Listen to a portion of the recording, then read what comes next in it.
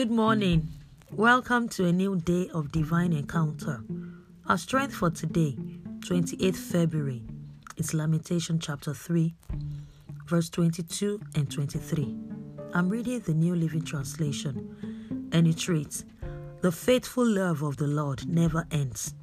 His mercies never cease. Great is His faithfulness. His mercies begin afresh each morning." End of reading.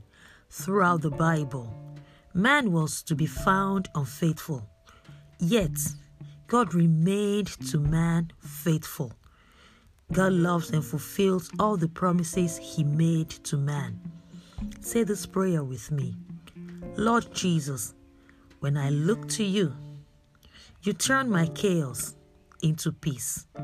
I will trust in you. Amen. Confess to yourself.